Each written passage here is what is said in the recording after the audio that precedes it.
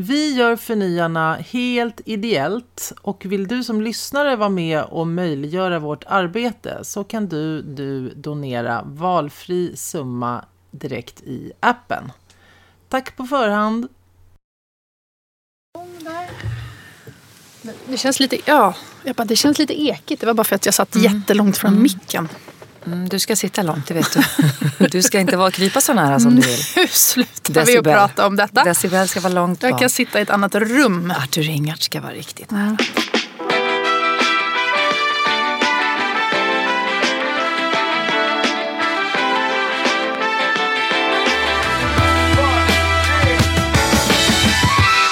Hej och välkomna tillbaka till våran podd, alla ni som lyssnar. Hej! Hej Isabel. Hej Eva. Jag har just haltat in här i ganska låg hastighet från sjukgymnast med en höft som har gett upp. Jag känner mig så här som någon gammal 1700-talsman i peruk som har portvinstå och gikt och liksom artros och vad blir nästa grej liksom?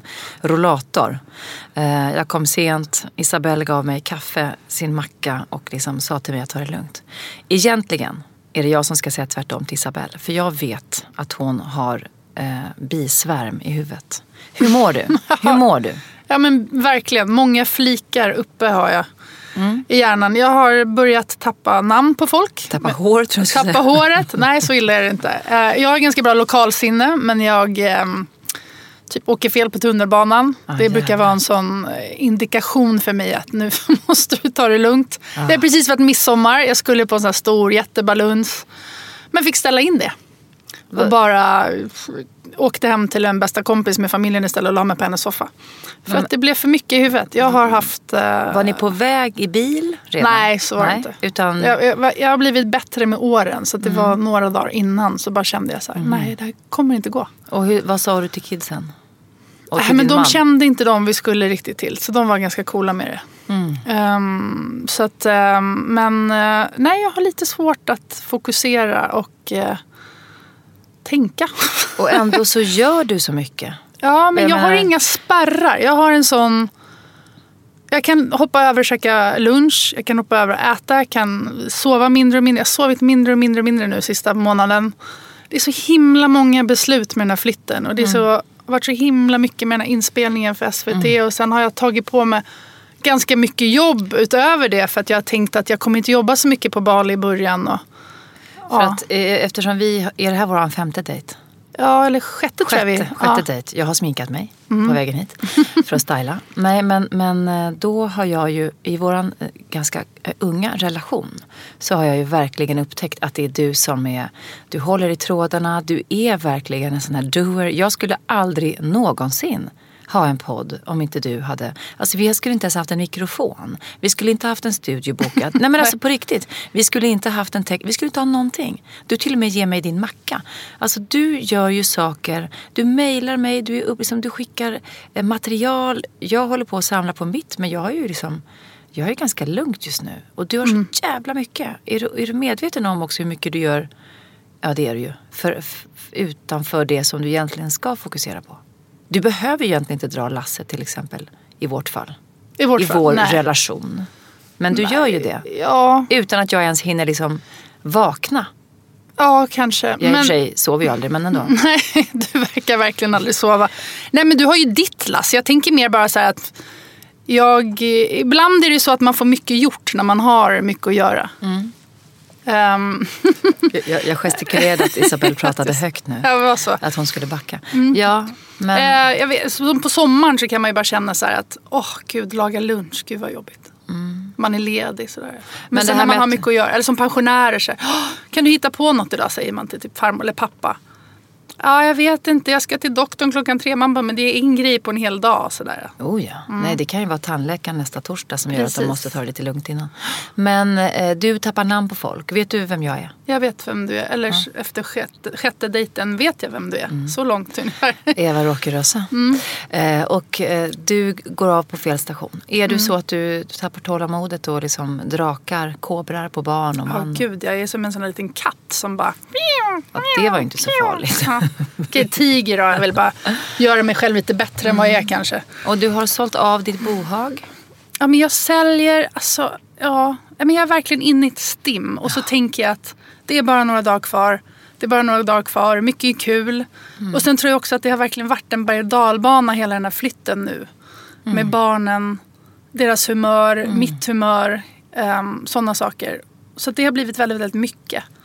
Och väldigt många beslut som inbegriper pengar hit och dit. Eller jag vet inte om jag har sagt det, men jag har ringt alla försäkringsbolag som finns i Sverige typ. Och ringt dem kanske 5 gånger varje gång och fått 5 olika svar. Och så diffar det i pris på 50 000 kronor. Vad vill du försäkra? Jag menar alltså reseförsäkring. Alltså hur vi är försäkrade eller om vi blir sjuka där borta och måste gå till doktorn. Hur gör vi då? Och det är du som håller i de trådarna också? Ja, alltså min man gör ju mycket också. Men det är så himla mycket det här med att flytta utomlands mot att göra en vanlig flytt bara. Som blir en jättestor skillnad. Det är mycket att flytta bara hemma i Sverige. Men nu alla abonnemang, alla grejer man har och så psykiskt på det också. Så här, vad ska vi till? Alltså jag har ju varit på det här stället i 10 dagar, Eva. Och nu ska jag flytta dit ett år. Jag börjar ju undra om jag är helt galen. Nej men alltså detta gör ju folk. Det är väldigt många människor som bor där. Jo. 2 andra så att säga utlänningar som du har ju lyckats flytta. Och det verkar ju vara toppen. Men har du bokat resan? Nej, jag har inte bokat resan än. Nej, men du har i alla fall ett hus att bo i. Nej, jag har inte ett hus att bo i. Men snälla, är inte det här med boende ganska viktigt för dig? Jo, men boendet är väldigt viktigt. Men jag har fått rådet, det är lite av en peak season när vi kommer dit. Och sen så är det ju väldigt mycket så här... jag tror att 1 miljon rupier är 7 000 kronor. Så om man ska hyra ett hus eller någonting så är det massa miljoner som man ska betala i cash. Aha. Det här vill jag inte göra genom att bara se ett hus på bild. Utan jag vill vara där och känna på stället. Se vad det är för gata. Se vad det är för trädgård eller vad det nu kan vara. Så därför så hyr vi någonting via typ Airbnb eller något första veckorna. Och det måste jag fortfarande hitta. För att sen hitta någonting som vi kan bo längre på. Men det har du ännu inte? Inget av det här har jag. Nej. För det är också lite krångligt med så här visum. Barnen får stanna ett helt år medan vi vuxna måste ut ur landet en gång var 60:e dag. Okay, och då kan man så här fikköpa sig biljetter, men då måste man lära sig om det. Eller så måste man ut ur landet på något sätt och då måste man ha det bokat. Och allt det där krävs ju planering och jag har inte riktigt hunnit med det än. Fan vad jobbigt det är. Men vet att det kommer vara så värt. Det är ju liksom bara det att komma iväg, till start. Sen när ni väl landar, då kommer du kunna få fråga en massa människor som är där, hur gör de? Alla tips, alla inside-tips, de kommer kunna guida dig och hjälpa dig så mycket. Alltså jag med såna tänker här, ju det. just med visum, alla andra som är där håller på att pussla likadant. I Sverige är vi väldigt bortskämda med att vi har en regel och då är regeln så. Ja. Någon som jag känner som har bott i Indonesien länge då på Bali, de har sagt så här, men man måste köpa sig en polis. Ja, såklart du måste. Ja, och det här är ju så främmande för mig så att det finns inte. Så det är mycket sånt där också, så att även om man frågar någon så är det så här, ja vi gör så här, ja men på den här gatan gör vi så här och den tredje är det så. Och det är ju också frustrerande men lite roligt. Ja, men blir ju också ännu en grej så här, som man som svensk, vi står i kö. Ja, just det. Vi köar! Ja, det är dumt att göra det, för det är inte alla som gör. Nej, eller vad det nu kan vara. Eller om vi har bussen ett system. kanske kommer, eller så kommer den inte. Nej. Så här, det ordnar sig. Där kommer det ju att hamna ner i ett slags lugn. Men den stora grejen är väl att ni måste ha en flygresa, Isabel. Det måste ni ha. Och sen så, du måste ju boka biljett. Ja. Alltså ganska snart. Men jag tänker typ imorgon kanske. Spännande. Kommer vi att ses mer innan du flyttar? Jag tror inte det. Jag tror att du ska iväg, va? Ja. På lite äventyr nu. Det är ju sommar. Ja. Jag ska upp till mitt landställe i Leksand. Jag flyttar ut i min lägenhet i stan nu den här om bara några dagar. Och sen åker vi upp till mitt landställe i Dalarna. Som du också har hyrt ut. Ja, så då måste jag upp och rensa ut där. Vad skönt det är att rensa. Alltså. Ja, det är toppen att rensa. Det är toppen. Jag gjorde en sån här hyrning en gång på Blocket av ett hus. Det var precis när vi hade fått vårt första barn. Och redan i maj, han skulle komma i juni, så tänkte man, men gud, hur ska sommaren vara? Jag har en bra idé. Vi gör så här, vi skiter i alla som ska komma. Man ska tydligen kokona. Man ska inte ha så mycket besök och såna saker. Jag lät inte så, men nu låter jag så här. Jag tror att vi gör så här, vi liksom bara...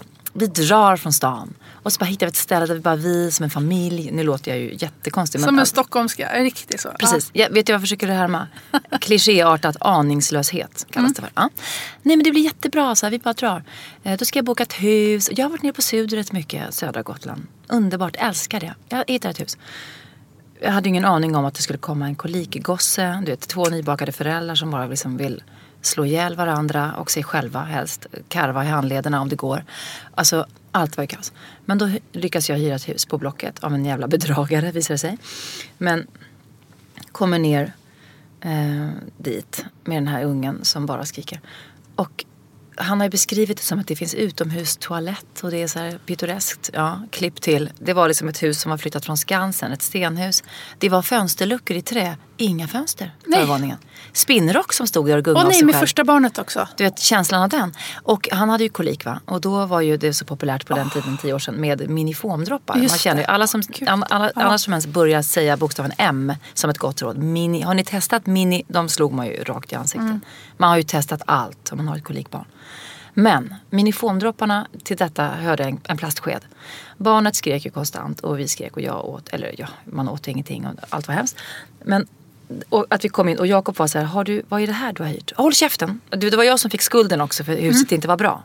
Jag talar om det här för dig nu för att du ska bli peppad och hyra något på Bali. Jag fick ju skulden för att det var så gräsligt. Och utomhus toalett. Det var ju ett annat ord för en gammalt utedass som höll på att rasa från Dackefejdens dagar. Alltså du vet, när man också är precis... Toalett med utsikt. När man just har fött en unge, alla som har gjort det, ni vet hur trevligt det kan vara. I alla fall, hemskt. Men den här skeden i alla fall, en morgon när jag vaknade, droppen var ju detta, en morgon när jag vaknade. Skedjäveln borta. Vad fan tog skeden vägen? Ska ju ligga här bredvid liksom hans lilla korg. Nej, då hittade jag den i ett råtthål. Då hade råttis varit framme. Nej. Jo, och dragit in den i sitt lilla råttishål. Och där ungefär hade jag svårt att övertala liksom Jakob att det var okej. Men det fanns ju heller inga färger hem för det var högsäsong. Nej. Så att där fick vi ju bo med den här skrikpåsen. Liksom och... Ja, men gjorde ni? Det tog inte bara så här, vi åker hem istället? Eller? Nej, men det gick ju inte att åka hem. Nej, det var så du sa. Jag kan säga att, utan att lämna ut någon så kan jag säga att vid ett tillfälle fick en som inte var jag i vår relation nog och skulle dra. Fick nog, alltså det var för att jag också var ganska jobbig. Som man kan vara när man är frustrerad. Alltså, vilket är okej när man precis har fått barn. Nej, men när hela livet bara rasar. Han kände så här, nej, den här kvinnan känner inte jag orkar inte med. Jag åker hem, kastar sig i bilen så här skönt som man gör när man är ung och liksom upprörd. Åker mot Visby. Jag drar av hans känsla. Det var han. Typ kommer fram till färjeläget, glömmer bort att det är högsäsong. Nej, det finns ingen bilplats för dig. Så du får återvända till liksom det här hönshuset. Så han fick ju vända tillbaka och åka någon timme till. Men det fanns ju inga biljetter. Han hade ju inte kunnat lämna oss, men han behövde testa hur det kändes. Och det hade kastats en ring också. En förlovningsring hade kastats. Som jag hade hittat också i gräsmattan. Ja, och ljög och sa att jag låtsades som jag inte hade hittat den. För jag ville straffa. Gömde den under lång tid. Så, lång passus. Men vad sa han då? Nej, han var ju förtvivlad och gick och smygletade. Jag såg ju det, men jag sa inget. För jag ville att han skulle förtjäna det. Ska jag bara åka hyra en sån här metall... Varför då? Jag ska bara kolla en grej. Ska kolla om det finns någon skatt här. Det verkar vara ett gammalt vikingahus här. Ja, herregud, så vi har något att göra här nu. Vi har... Nej, och sen gick han ut på och skulle säga lite frustrerat slå några golfbollar någon natt. Och han krossade en ruta också på huset bredvid. Så att det var en jättelyckad hyrning av hus. Jättelyckad start också på en relation som föräldrar. Ja, det var en passus. Men nu har ni ändå 4 barn och massa år senare. Väldigt många år senare. Ja, men man hyr inte hus osett hur som helst. Precis dit jag ville komma. Ja. Så nu vet du varför jag inte har hyrt huset. Ja, jag fattar. Ja, det här ska bli superspännande ändå att få höra. Ni som lyssnar och jag ska ju få följa med Isabelle. Liksom. Vi ska försöka podda med inköpta mikrofoner som hon har varit och köpt idag. Och podda från djungeln. Det kommer bli spännande. Jag har gjort en hel del provfilmningar från så att säga, olika hus där jag har bott i djungeln. Det är väldigt svårt att mörka att det är en kakadua eller en apa utanför fönstret. Alltså jag tänker störningsmoment upphöjt till 10. Det får bli en sån liten bara exotisk touch på podden, tänker jag. Jag åkte hem tidigt från landet ett år. Och jag har en gammal vintage-ring som förlovningsring. Vi bytte aldrig några ringar när vi gifte oss. Och den brukar jag sitta och pilla på. Jag rök inte så jag brukar ta loss den och sånt. Och sen var den bara borta. Och jag fick ju panik. Och var ensam hemma också. Det var jobbigt också när liksom man och barn kommer hem en vecka senare och så här, har du inte ringen på dig? Nej, har du varit ensam hemma i stan nu? Problem med det eller? Ja, jag tror jag tappar den. Så bara ringde ner till Rish som är en sån här krog som jag hade varit och käka på. Som en krog i Stockholm. Kallas också för så här skilsmässodiket. Absolut. Och bara, ursäkta, har ni hittat en vigselring kanske som ni har fått in? Så här, nej. Hittar den ingenstans. Det var borta flera månader. Och sen så var jag hemma hos En kille? Nej, precis, några kille. Nej, några vänner som har barn i exakt samma ålder som våra barn, så vi hänger ganska mycket med. Och står i deras badrum och det var precis när de höll på att separera, så de hade inte så mycket koll på varandra, de vuxna i familjen, men vi hängde med barnen och så. Och så står jag och är på toa hemma hos dem, för vi har precis käkat middag. Och jag står och tvättar händerna och tittar lite så här som man gör. Och så hade de en låda på låda på låda som stod lite så här fint uppe på en bänk liksom i badrummet. Och så bara fick jag så här, jag måste kolla i den översta lådan. Ja. Jag bara fick en så här, jag måste tjuvkika lite.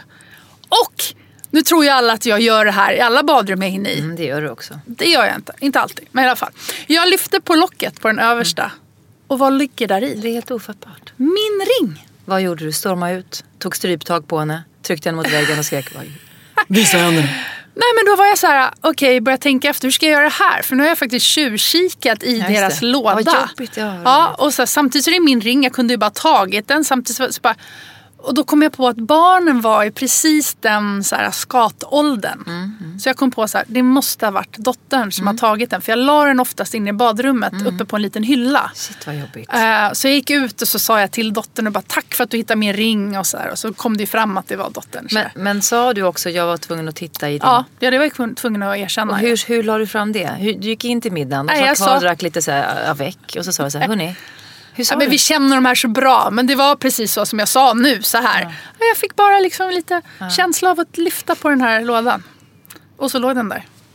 Ja, jag fick tillbaka den. Det är faktiskt en bra story. Det är en bra story. Nu kommer ju alla som saknar något gå in till sina vänner och familjs liksom, olika badrum. Tittar du annars i badrumsskåp när du går hem till folk? Nej, men jag brukar inte göra det. Nej. Och jag skulle jag liksom villigt kunna erkänna det. Sen dess dock har jag börjat lite mer. Oj, vad jag har hittat. En keps som jag saknade. Ja, precis. Ja. Men jag har en annan sån fantastisk badrumshistoria. Kör. Jag sitter på... Förlåt, jag sitter... Jag sätter mig ytterligare lite längre bak här. Du sitter på toa? Jag sitter på toa hemma hos mig. Bredvid, vi har en ganska stort badrum. Bredvid på toan så har jag en tvättmaskin och bredvid den så står en torktumlare. Så att det blir, jag har lagt en skiva uppe på så man kan vika tvätt och sånt. Och så har jag hängt 3 stycken vådor av gardiner runt om så att man inte ser allt det här fula. Såklart, du har gjort fint. Och så sitter jag där och allting är lite beige och lite randigt så här. Väldigt fint med lite fransar. Och så sitter jag och tittar på dem där medan jag sitter och kissar och ser att det tredje hänget, alltså det som är i mitten framför luckan till tvättmaskinen, är vänt ut och in. Och det är ganska krångligt, du vet, det är såna gardinsnören i vitt som är lite elastiskt som man har, som är trädda på ett konstigt sätt. Lite krångligt. Och så här, min man, han har aldrig rört de där gardinerna, skulle aldrig göra det. Mina barn, det är ju bara jag som har hand om de här gardinerna hemma. Sitter och tittar på dem, konstigt så här. Och så började jag liksom lyfta på den där gardinen då. Det här är alltså hemma hos mig. Och bara, men det är ju fläckar på. Så bara, men skjutsing, vad är det? Så bara, men vänta, det är gula och bruna fläckar på hela det här skynket. Så bara, men vänta lite. Fan, det är ju bajs! Nej, lägg av. Jag bara, men vänta lite här nu.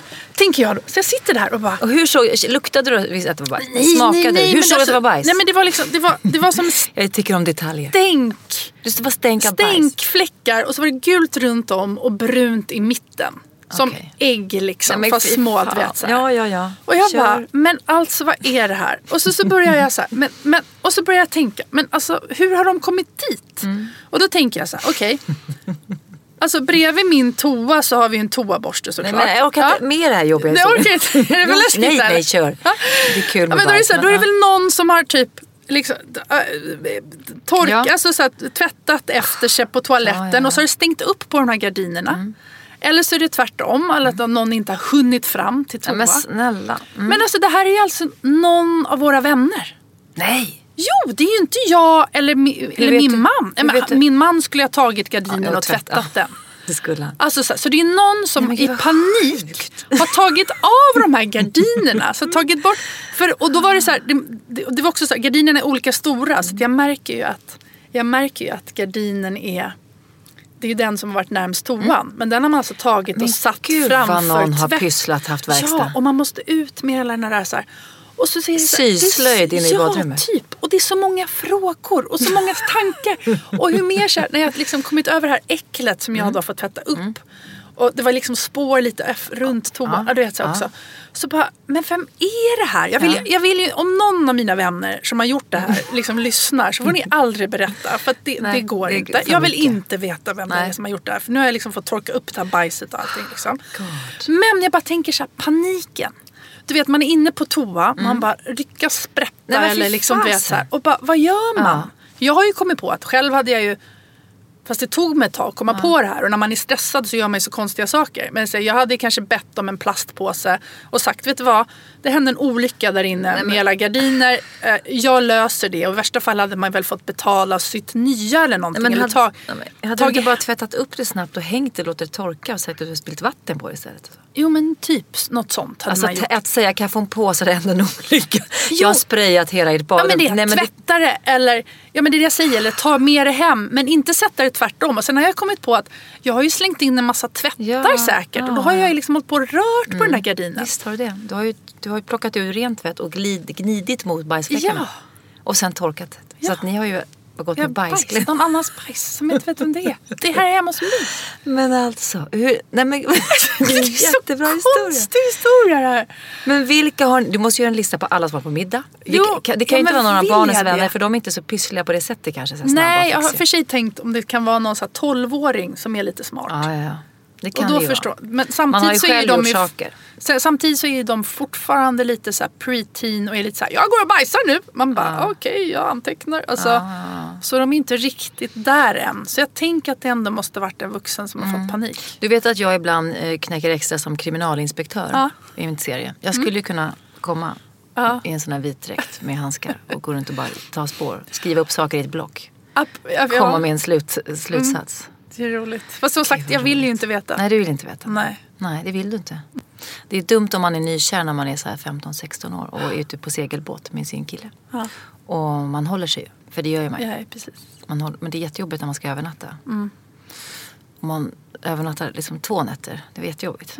Så då ska man ta sig ett litet dopp bara. Simma ut en sväng. Just det. Jag ska simma lite bara. Ja. Och sen simma lite undan. Och tänker att det ordnar sig. Jag är så kär, för jag simma vad du ska simma. Nej, simma är för fan ingenstans. Håll dig på båten, gubbjävel. Eller pojke. Nej, men så tänker man att jag får väl bara göra som jag ska. Och så simmar jag vidare sen. Nynnar vackert, solen skiner, man har långt hår. Så bara, vad fan är det som simmar efter mig? Vad är det som simmar efter mig? Jag har aldrig kunnat kråla, men satan alltså, jag fick kråla tillbaka till båten. Och så roligt när man är just tonåring, så här jätteung. Och allting är så jävla jobbigt och pinsamt. Nej, men hade jag kunnat dränka mig själv. Som tur var, tror jag, han satt liksom och rökte en cigg i akten och hade ingen aning om vad som... Trodde att det var en and som var efter det. Trodde att det var en and med ungar. Du vet, ungarna som simmar efter mamman. Och ibland sätter de sig på ryggen. Oh my god, så roligt. Med skammen.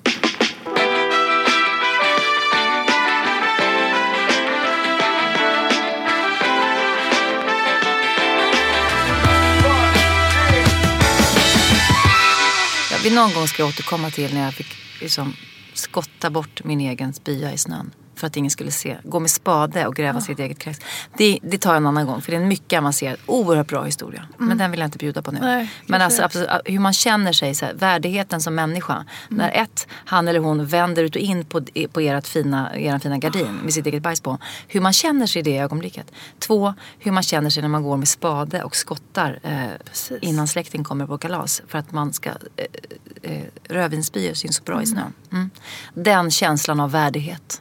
Skamsköljningen som kommer efter sig då och då, som kan komma flera år efter. Jag skulle säga känslan av riktigt hög och fin värdighet. Den är göttig. Den ska jag ta till er vid tillfälle. Ja, det är bra. För nu måste vi byta ämne. Ja. Från skit till annan skit skulle jag kunna säga. Ja. Det har varit fotbolls-VM. Det har varit satans mycket jävla skitreaktioner på ett misstag på plan. Fotboll är ju ett spel. Det är en lek. Det är män och kvinnor, pojkar och flickor som jagar en boll. Det drar ihop stor publik. Inte alla är intresserade av fotboll, men det blir ju masspsykos. Och vi älskar det och vi hatar det. Vissa tittar inte, många tittar. Ibland går det bra och ibland går det dåligt. Men det som är problemet nu, just som de flesta som inte sover under en sten vet, är ju detta med Durmaz som gjorde ett misstag på plan. Vilket man gör ibland. Ibland gör man bra. Han såg till att vi kom till VM med ett mål och det blev ett misstag. Det händer. Bollen är rund. Det händer. Man gör snabba beslut. Saker kan gå fel. Man kan bli skitförbannad. Genom en hel match så är det ju tusentals beslut som tas och blir fel. Och det så. var ju jävla dumt att fälla någon så nära när det var sekunder kvar. Såklart. Men det var inte så att han hade planerat att fälla någon direkt. Nej, utan precis. det hände. Nåväl. Det som är skitet och bajset och kladdet i den här rövhistorien är ju, ni försökte mitt språk men ni förstår varför. Det är ju rasismen som följer. Att så fort det blir ett misstag av någon som inte ser ut som en klichéartad svensk människa med svenskt efternamn eller vad det nu är. Han är född i Sverige, han är en svensk spelare i Sveriges landslag. Men ska genast då få utstå hot och hat mot sig själv och sin familj för detta misstag. Det gör mig så fruktansvärt förbannad och ledsen. Och framförallt med vilken rätt denna oförblommerade rasism bara ska få liksom... Det finns inget smyg i smygrasismen utan det är bara rakt ut. Nej, men det är väl det som är grejen, att det har förflyttats positioner nu till den grad att landslaget, att han går ut och måste ställa sig framför svenska pressen och säga att jag är svensk. Måste alltså så här, bara det steget som det har tagit, att den positioneringen också. Och den polariseringen. Ja, och menar, det är ju det här jag kan förstå. Det har varit många reaktioner på just att om du eventuellt har en annan bakgrund eller någon i din släkt eventuellt har en annan bakgrund, bla bla bla, så måste du konstant hela tiden bevisa att du är fläckfri och att du gör allting bra. Du får inte göra några misstag. Jag är ju inte rasifierad liksom, utan alla de människorna som upplever sig vara eller som är rasifierade kämpar ju med känslan av att de är på nåder. Inte alla, men många har ju vittnat om detta. Att det går bra så länge du är duktig och du högpresterar och du är snäll och artig och har en nystycken skjorta och vad fan det är. Sitter ordentligt på bussen och står rätt i kön. Men ett vanligt misstag eller ett dåligt humör eller liksom, i det här fallet en miss på fotbollsplan, då är du inte alls en av oss. Och den osäkerheten som det måste leda till, den stressen. Tänk att vara en mamma på bussen när du har ungar som bråkar och skriker och beter sig som små idioter en vanlig dag. Som barn ju gör. Som barn ju gör. Eller idioter, men de kan vara trötta och de kan vara trötta och hungriga. Ja, och man känner att man tar plats som man stör. Det är ju jobbigt nog. Tänk då att vara en mamma som också får en annan typ av blick på sig. Att bara den tunna skiljelinjen. Att det inte längre är frågan om att vi är lite trötta på ungen som skriker, utan vi är trötta på det här folket som skriker. Eller vad det nu är. Ja, vad det nu är. De där. Men vad är det där, de där grejen då? Alltså jag blir helt... Nej, men nu, det som du sa nyss, det är innan vi började, 77 dagar kvar till valet. Sverigedemokraterna är på frammarsch. Vi måste göra sånt jävla motstånd. Det är inte rimligt. Nej, det är inte att rimligt. Ett parti med rötter inom nazismen ska vara liksom på frammarsch i vårt land. Det är inte rimligt. Vi kan inte vara så rädda. Vi kan inte vara så opålästa. Så att vi lyssnar på snabba eller tar till oss snabba rubriker eller en statistik som kan vara vinklad, som all statistik kan vara, beroende på vem som har beställt den. Eller vad det nu kan vara för kommentarer på jobbet som gör att, ja för fan har du rätt, jag håller med. Jag läste en väldigt bra serie, det var så här att man gick in i en godisaffär, de hade inte det, det fanns ingenting som man gillade i godisaffären. Så då käkade han bajs istället. Det är först som att säga, det finns inget parti som jag vill rösta på, så jag röstar på SD istället. Ja, eller så jag är så trött på allting som har varit. Eller någonting som kommer upp väldigt ofta tycker jag, kommentarer är så här: det här är inte det Sverige som jag känner igen. Det här är inte det Sverige som vi har haft förut. Men vad är det då? Man gör ju någon slags... När då förut? När då förut? Det var ju så roligt varför då? Ja. Make America Great Again. Det var ju samma. Så gick de ut och gjorde en fantastisk reportage om så här, intervjuade folk. Så här, vad menar du då som går med det här plakatet? Make America Great Again. När då? När var det riktigt great?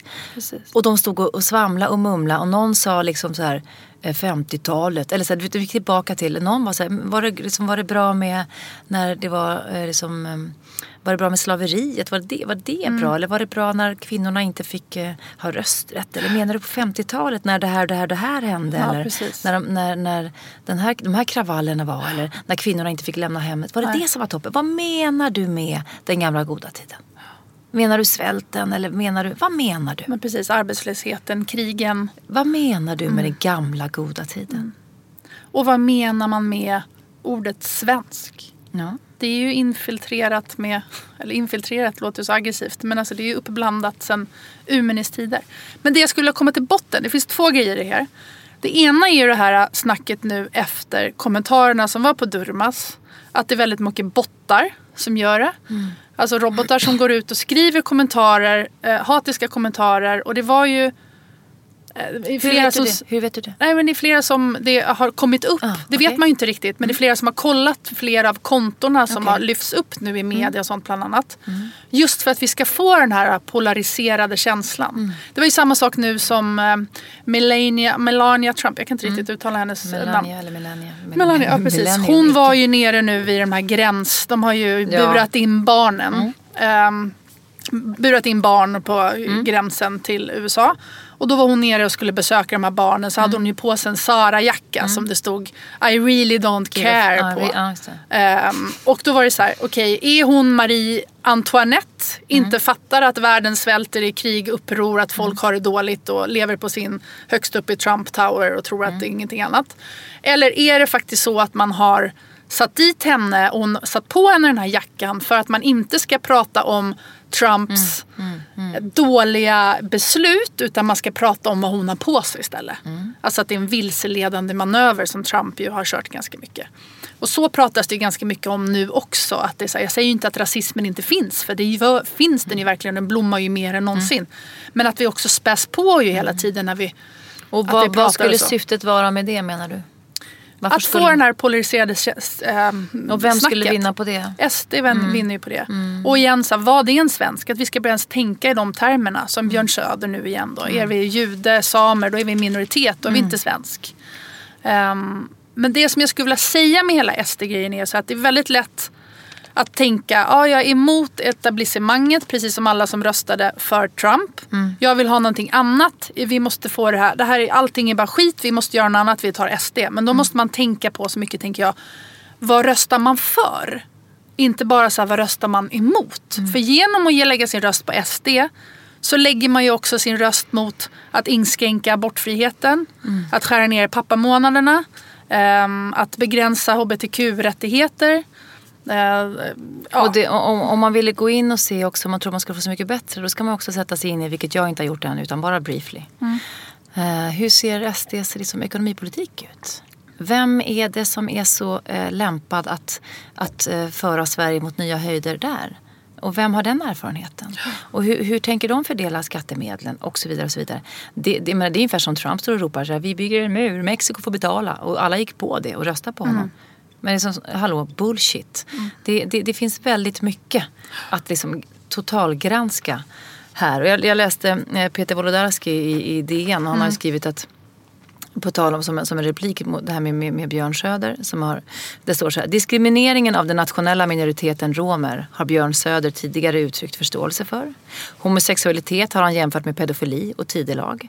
Det finns de som fortfarande inte förstår varför det i samtliga riksdagspartier ryms en stark ovilja att samarbeta med Sverigedemokraterna, trots att partiet nu är ett av landets större.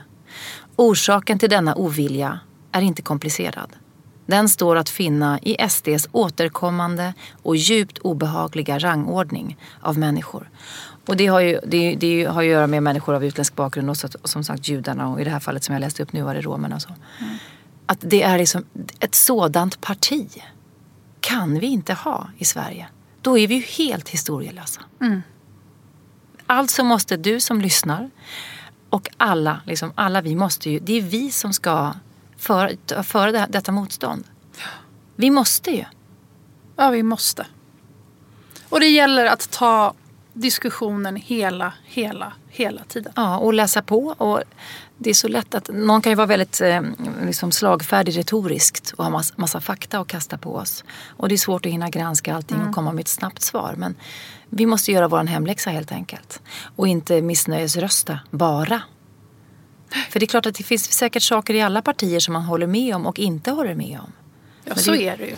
Så att det är alltid ganska svårt att välja. Man får börja med att gå till sig själv och tänka, vilka värderingar har jag? Och se hur det har gått i de länderna där extrema partier har kommit till makten. Hur gött är det där borta då? alla nu som är så rädda då, för det är ju rädsla. Det är ju total rädsla och det kan vara aggressivitet och annat. Alltså man kan vara missnöjd med sitt eget liv. Man kan ha blivit lämnad, man bor dåligt, man tycker att det är tråkigt på jobbet, man kanske inte har något jobb. Det kan finnas massa orsaker till missnöjesröstning och så vidare. Men hur ser det ut? Liksom, vi är alla ansvariga för vårt eget öde. Det är vi. Det är ingen annan som kommer hjälpa dig ta dig ur din depression, ta dig ur din liksom, sits. Det finns ingen annan som kan göra det åt dig. Det finns ingen annan som kan träna åt dig, äta åt dig, studera åt dig, ta dig i kragen åt dig. Det finns inte.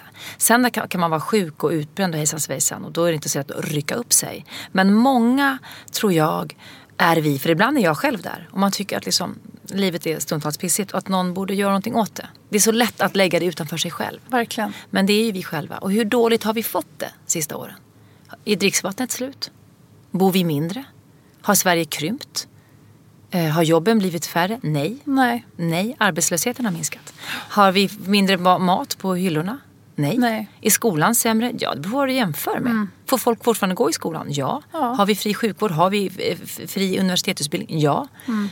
Vad är det som har blivit så fruktansvärt dåligt de sista åren?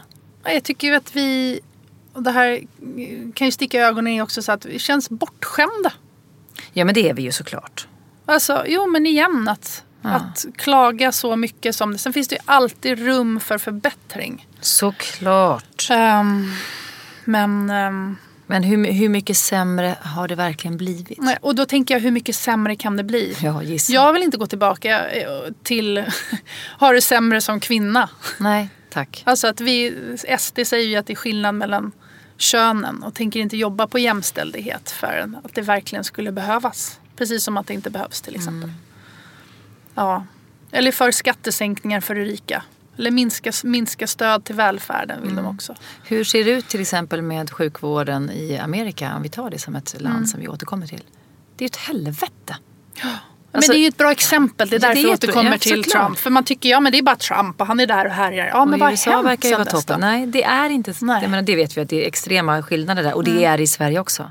Här finns det också naturligtvis människor som sliter liksom för dagen och inte har liksom, pengar i månadens slut. Men det finns ett skyddsnät här. Trots allt, även om folk faller igenom det också. Det vet vi. Men det finns ett skyddsnät. Och det kostar pengar. Det är därför vi betalar skatt. Och sen kan vi välja hur vi vill fördela de pengarna. Men det här kan vi återkomma till. Det kändes bara viktigt att ta upp det från din bajshistoria via rasismbajset. till bajs. Ja. Men motstånd, vi måste. Vi måste prata med varandra, vi måste plugga på. Jag tycker att det är kul att vara på dejt med dig den här 6:e gången. Kommer du fortfarande ihåg vad jag heter? Ja, Eva. Rocky Röse. Ja, kul. Fälländer. Ja. Vad heter du? Isabelle? Jag heter bara Isabelle McAllister. Ja. Har ingen mellannamn. Nej, du måste ge det ett. Det här kan ni Decibel, annars är det ganska bra. Desi. Ja. Vad ska du göra nu när vi skiljs åt? Jag ska på ett möte. Och sen har jag en evighetslista. Min bil blev ju påkörd av en 30-ton kranbil. Så det måste lagas innan jag kan åka till landet. Bring it on. Ja, du ska åka bil till landet. Ja. Måste jag göra. Med lite packning och sånt. Vad ska du göra? Nu ska jag på ett möte. Jag ska påbörja en ny säsong av den här fantastiska serien jag gjorde i höstas som heter Helt perfekt. Ja. Och kontraktet blev typ klart idag. Så jag ska på ett möte med en ny producent som jag inte känner. Och med lite folk. Och sen så ska jag ta båten fort hem och hämta på dagis. Och imorgon så ska jag ta mina småpojkar till Gotland. De stora åker med sin pappa till Biarritz för att surfa. Men nice. jag får avstå surfingen just den här veckan. Men jag åker till min älskade ö. För att liksom lukta på blommorna. Titta mysigt. På. Det låter härligt. Ja, det blir bra. Sen drar ju sommaren igång på något sätt. Vad det nu innebär. Verkligen. Ja. Man har ju liksom sommarlovs... Man vill att det ska vara på ett visst sätt. Jag tänkte på din midsommar. Vissa högtider skulle man ju vilja... När man själv var liten. Jag var ju alltid med mina föräldrar. Det fanns ju inga barnvakter. Nej. Man var alltid med på allting. Man alla fester, alla middagar. Alla middagar. Alla när de hade fester, det var charader, alla vuxna. Midsommarafton, det var ju alltid lekar med barn. Alltså det var alltid, de vuxna var också med och hoppade säck och sprang stafett och garvade. Man såg hur de höll på. Det var ju jätteroligt. De vuxna satt ju inte bara och filosoferade och drack Amarone i en hörna. Eller vad fan, eller rödtjutet på flaska eller teröd. Jo, Men inte bara. Nej. Jag kan uppleva ibland nu, hoppas att jag har fel, men att kanske att vi var så hektiskt och så mycket att man väl får chansen att träffa sina kamrater eller så. Det är så härligt att kunna ha en stund där man kan få prata till punkt så att säga. Så att det blir lätt som att barnen har sitt bord och de vuxna sitt. Men det här med att inkludera ungarna, vi är ju extremt involverade, vi som har barn just nu då, i våra barns liv, bla bla bla. Men de är ändå ganska exkluderade från de vuxnas liv och samtal, tycker jag. Det blir ju så mycket på barnens villkor. Men midsommarafton till exempel, förstår jag om alla ungar inte, vad fasen ska de hålla på och hoppa grodorna? Jo, antagligen för att vi gör det tillsammans. Om det sen kan vara att vi går dit som en flock. Jag tycker att det är viktigt på något sätt. Det är ju inte speciellt skoj alltid. Men det är fint att många människor i grupp som inte står och skriker könsord för att de hejar på ett lag. Utan man gör faktiskt någonting annat. Just det. Andra vuxna och barn tillsammans. Det är väl på något sätt det man liksom firar. Prata om varför man firar midsommar då, om vi nu gör det. Samlas olika generationer. Spela lite kubb. Låt inte bara ungarna spela omkring och lära, utan gå in själv och vara med då. Även om det är en halvtimme av ditt liv och du tycker det är jobbigt att hoppa säck. Men om det nu ska bli någonting som är roligt för barnen liksom. Men jag undrar ibland om det är så att vi har sån extremt fokus på barnen att vi inte orkar till slut. Jo, men om du själv går med, visst är det så. Alltså det är överlag så kan jag känna det. Att man är så himla mån om, man tänker om barnen, vad har de på sig? Och det är det, och barnen i första hand. Så att man pratar så mycket om det så att man nästan glömmer bort och sen vara med dem på något sätt. Ja, men som du sa, att när vi väl då har chansen sen att prata, för att det är så här, jag kan inte åka dit för då har jag barnen, jag kan inte göra det, istället för att involvera alla ihop. Ta med dem. Jag tycker det är väldigt härligt, nu har ju jag ganska många barn, men det är ju härligt när man kommer någonstans där man faktiskt känner sig välkommen, att barnen får vara med. Det är ju såklart lite slitigare för föräldrarna, för de får inte sitta i lugn och ro och prata klart. Men det är väldigt fint att det finns människor som fortfarande kan ta emot en cirkusfamilj. Det är svårare och svårare nu på sommaren. Förut kunde man krascha hos vem som helst. Ja, just det, och nu ja, vi får se om vi är hemma i den veckan. Vi får inte plats någonstans. Nej. Men det där är en sån där grej som jag också känner att folk ser jag här nu. Men jag upplever ganska många är så himla inrutade i hur de vill ha det. Alltså ibland kan jag känna, nej men det går inte, vi kan inte ta emot den nu. Man är samma, för mig, eller jag är mer en sån person som tycker att har jag ett barn eller 5 barn, jag bara tar med alla från skolan och från dagis, alltså det är inga problem. Nej. Men oftast är det så omständigt i hur man... Jag ordnar mycket. Jag tycker om att ordna fester och ha middagar och folk på frukost. Igår hade vi folk på frukost. Alltså det är bara att komma. Och det ser liksom stundtals för jävligt ut. Jag upplever ju att det är oerhört sällan någon annan på något sätt inviterar till en fest eller middag. Därför det känns som att jag var så jävla uppstyrd. Men så är det precis för mig också. Alltså, skit i det. Fan, ring mig. Jag kommer på en gång. Ja. Du behöver inte fixa. Det behöver inte ens vara bra mat. Jag kan ta med mig. Ja, man kan ta med sig. Eller man gör det ihop. Men liksom så här, om vi ska ses. Ja, nu hade jag några fina vänner som kom på morgonen. Det var ju värsta kaffe, fullt med unga. Ungar hade sovit över och barnen var skitsamma. Men kan inte vänta på det perfekta tillfället. Nej. Sen dör vi. Ja. Och man kan bjuda på så här spaghetti och köttfärssås. Vi har middagar jämt. Vi bjuder typ på samma sak. Alltså så här, det enklaste, man att röra. Man ska inte vara så nojig över det där. Utan liksom, det är så försvinnande kort tid vi har på jorden. Och vi kan inte vänta på det perfekta tillfället. Nej. Att ringa våra föräldrar eller någon föräldrafigur. Att ringa en vän eller liksom att se till att man träffas också i verkliga livet. Vi ska nog sänka kraven lite där.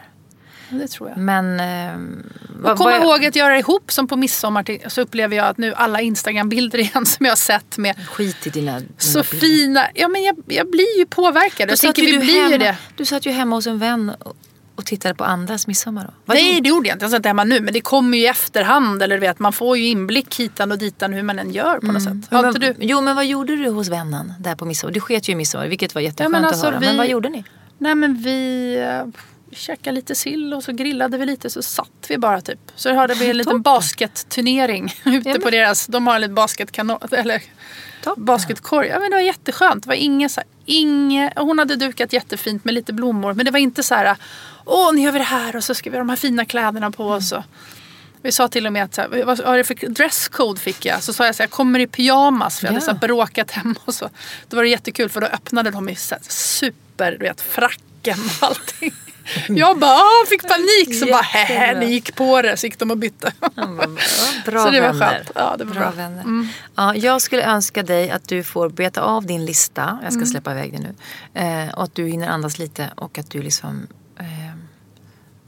att dina synapserna i hjärnan ska få växa ihop lite innan du reser. Ja. Det skulle jag önska dig. Men det kommer de att göra. Tack. Har vi dejtat klart? Jag tror det idag, va? Vem tar notan? Jag kan ta den idag. Du tar den. Du bjöd på mackan och du tar notan. Det blir bra. Det är början på en härlig vänskap det här. Ja, hörni, tack för att ni är med oss. Tack för att ni lyssnar. Fortsätt att skriva till oss och hör av er om det är så saker som ni vill att vi tar upp eller om vi skäller på oss eller gullar med oss. Det är trevligt. Det är jättetrevligt. Röse McAllister på Facebook. På Instagram finns vi också. Och dela gärna podden. Roligt. Så blir vi glada. Ja, det blir vi. Ha nu en skön sommar eller till nästa vecka då vi förhoppningsvis hörs igen. Okay. Hej då! Hej då!